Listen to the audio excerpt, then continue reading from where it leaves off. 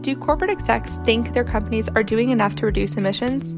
And should there be an IPCC report every year? Hey y'all, welcome to the Climate Recap from the Beckosphere Climate Corner, your go-to place for international and US-based climate news. I'm Becky Hogue, a science writer. Today is Thursday, April 14th. Let's jump right into the news you need to start your day.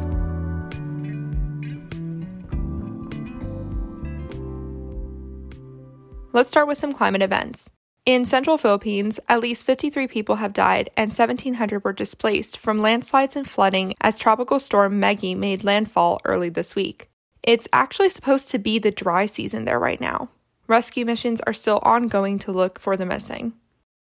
Meanwhile, in South Africa, days of heavy rains have resulted in floods and mudslides, leaving at least 45 people dead. The magnitude of the storm surprised local experts, with some scientists already attributing the event to climate change. Over in Uganda, crop-devouring army worms are devastating local crops, which are younger and weaker due to sustained climate change-induced drought conditions. Uganda is a significant maize producer for the African continent. Meanwhile, marine sponges off the coast of Tanzania have been observed bleaching for the first time. This is concerning because it could indicate that climate change is starting to impact deeper coral more. Now let's look at some studies, of which there are many today. 8 out of 10 teens in the United States expect climate change and environmental forces to affect big decisions like where they live and whether they choose to have children, according to a new study by 4H and Harris Poll. They surveyed 1,500 kids ages 13 to 19 earlier this year. 75% of teens say that they are worried about the planet, and more than 80% of them say that the responsibility falls on everyone and demands that corporations and governments do more. Many feel like caring for the environment is more important than economic growth. Another Harris poll, this one international and for Google Cloud, looked at top corporate executives' feelings on sustainability. It found that 80% of executives polled rated their companies above average for their sustainability work, particularly in the finance and tech sectors. Yet only 36% said their companies had the tools to even track this information. Possibly even more interestingly, 58% of the executives polled thought their companies were greenwashing themselves, in other words, making themselves look more environmentally friendly than they are. This number was especially high in North America, where 72% of execs admitted this. But many execs also said sustainability goals were as high of a priority as research and development. Google Cloud says these results show the need to put data in the hands of decision makers. And a new Stanford study comparing the quality of life and energy usage in 140 countries found that 75 gigajoules a year or less is enough to power a good life. For context, a gigajoule is about 8 gallons of gas. Americans use 284 gigajoules a year on average. As the author of the study says, quote, "That suggests to me that we can nudge energy use downward in a bunch of hyper-consuming countries and not just make a more equitable world, but perhaps make ourselves healthier and happier." A happy life is determined by looking at the following metrics: access to electricity, air quality, food supply, Gini coefficient, which measures wealth inequality, happiness, infant mortality, life expectancy, prosperity, and sanitation. All but air quality peaked and leveled off at 75 gigajoules. Now let's hear some climate victories, starting in the United Kingdom. For the first 3 months of 2022, renewables generated more energy in the UK than gas and coal, according to the market specialist Enapsis. Wind on its own generated nearly as much energy as gas-powered plants after a record wind turbine performance. It represented 70% of renewable generated power, which includes biomass. The UK Environment Agency says efforts to better protect homes from flooding have exceeded its expectations, boasting that more than 300,000 homes are now better protected, resulting in a risk of flood damage in the UK dropping by 5%. In London, Extinction Rebellion activists forced the world's largest insurance marketplace, Lloyd's of London, to switch to remote trading after they barricaded the building. The activists want Lloyd's to stop insuring fossil fuels. Meanwhile, leading climate scientists are pitching the idea for annual reports from the UN Intergovernmental Panel on Climate Change on the state of the climate and climate action to keep climate change in the news. There's easily enough content for that.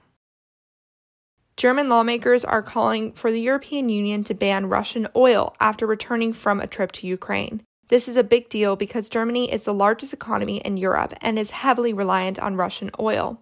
It plans to stop importing it by the end of the year and has already dropped its Russian imports by 10%. The EU is drafting proposals to ban Russian oil, but so far it does not include crude. Over the weekend in the U.S., a group of over 50 activists called West Virginia Rising convened at an oil plant in West Virginia, which reportedly makes West Virginia Senator Joe Manchin nearly $500,000 a year, selling dirty coal waste called garbage bituminous, or GOB. 16 activists were arrested. Manchin's coal plant is one of over 200 still up and running in the nation. Manchin has blocked federal efforts to address climate change, prioritizing personal interests. And Indigenous groups in the U.S. should expect to receive access to a $46 million fund soon to help themselves prepare for a warming world. The climate crisis disproportionately impacts Indigenous people's food supplies, livelihood, and infrastructure. Some communities will have to relocate because of sea level rise and storm surges. 40% of the 574 federally recognized tribes in the U.S. are located in Alaska, which is seeing climate impacts more than other parts of the U.S. Now for some headlines that are not good or bad. Some of the world's largest companies, including Alphabet, Spotify, and Meta, have contributed to a new $925 million fund to support carbon removal technological development. The fund, called the Frontier Fund, was started as a public benefit corporation by Stripe and distributes the money raised to carbon capture startups. This on its own is a good thing because we need carbon removal to make up for the hardest to decarbonize parts of our civilization in order to avoid the worst impacts of climate change. But the companies are able to claim the money they gave as carbon offsets, and that is problematic. There's no guarantee the technology will work and uptake as much carbon as they claim it will, so offsetting those emissions prematurely just gets them to their goal of claiming carbon neutrality faster without really doing the work.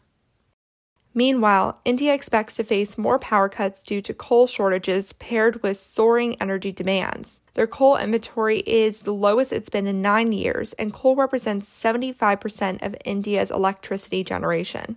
As a result, industries of aluminum and stainless steel are getting their coal allotments slashed as India tries to keep its lights on.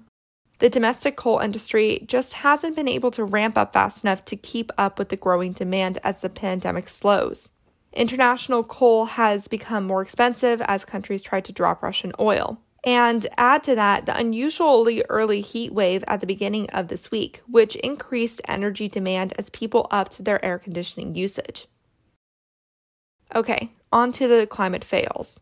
The Ukrainian war, to some extent, is pushing countries to speed up their clean energy transition. But it is also making oil producers more popular as countries, in an effort to move away from Russian oil, are desperate for oil.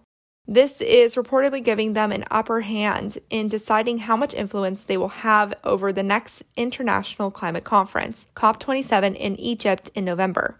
The United Arab Emirates Energy Minister put it like this, quote, "Oil producers felt unwanted in COP26, felt like we were in a corner. Now we're like superheroes." In COP26, the UK banned fossil fuels from sponsorship deals, but that's unlikely to happen in November. This next news story is very interesting. Apparently, hydrogen emissions are 11 times worse for the climate than carbon dioxide, according to a new study by the UK government. Hydrogen has the potential to help our clean energy transition, but when it's released directly into the atmosphere, it can interact with molecules to produce potent greenhouse gases. California is not ready for the wildfire season. 2 years ago, the governor started a wildfire prevention program that fast-tracked environmental reviews to reduce areas' propensity for fire. But the program still has yet to complete a single project, with some saying that the program makes the process worse, not better. And with the terrible drought we're already experiencing, I'm not excited for the summer. And Northern and Central California's main electricity and gas supplier, PG&E, will have to pay $55 million and submit 5 years of oversight to avoid criminal prosecution for starting 2 deadly wildfires, the Dixie Fire in 2021 and the Kincaid Fire in 2019. Okay, let's talk about the Clean Water Act for a sec. The Clean Water Act was passed with the goal of making U.S. waters safe to swim and fish in within 10 years. 50 years later, and half of the nation's water bodies are still not safe for those activities, according to a new report by the D.C. watchdog and advocacy nonprofit Environment Integrity Project. This is based on the information they were able to get from states through the Environmental Protection Agency. And it should be noted that only 27% of U.S. rivers and stream miles were even studied by state authorities during the recent assessment cycle.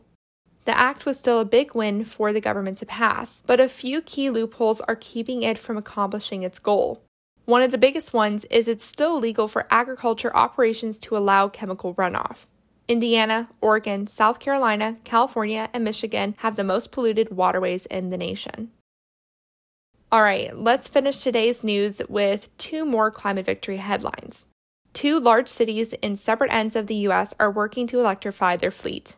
Last week, the Los Angeles City Council unanimously voted to shift the city's entire municipal fleet to electric vehicles. We're talking over 100,000 garbage trucks, buses, and other city vehicles. Research suggests that they will need 25,000 EV charging stations by 2030 to meet this demand. That same day, Boston, Massachusetts governor announced that the city would be electrifying its public school bus fleet, which represents 11% of Boston's municipal emissions. And that was your climate news for Thursday, April 14th. If you like the work I do, please follow this podcast, give it a 5-star rating, leave a review, and consider checking out the Beccasphere Climate Corner YouTube channel. Remember to talk about the climate crisis every single day and to support your local news organizations. Bye for now.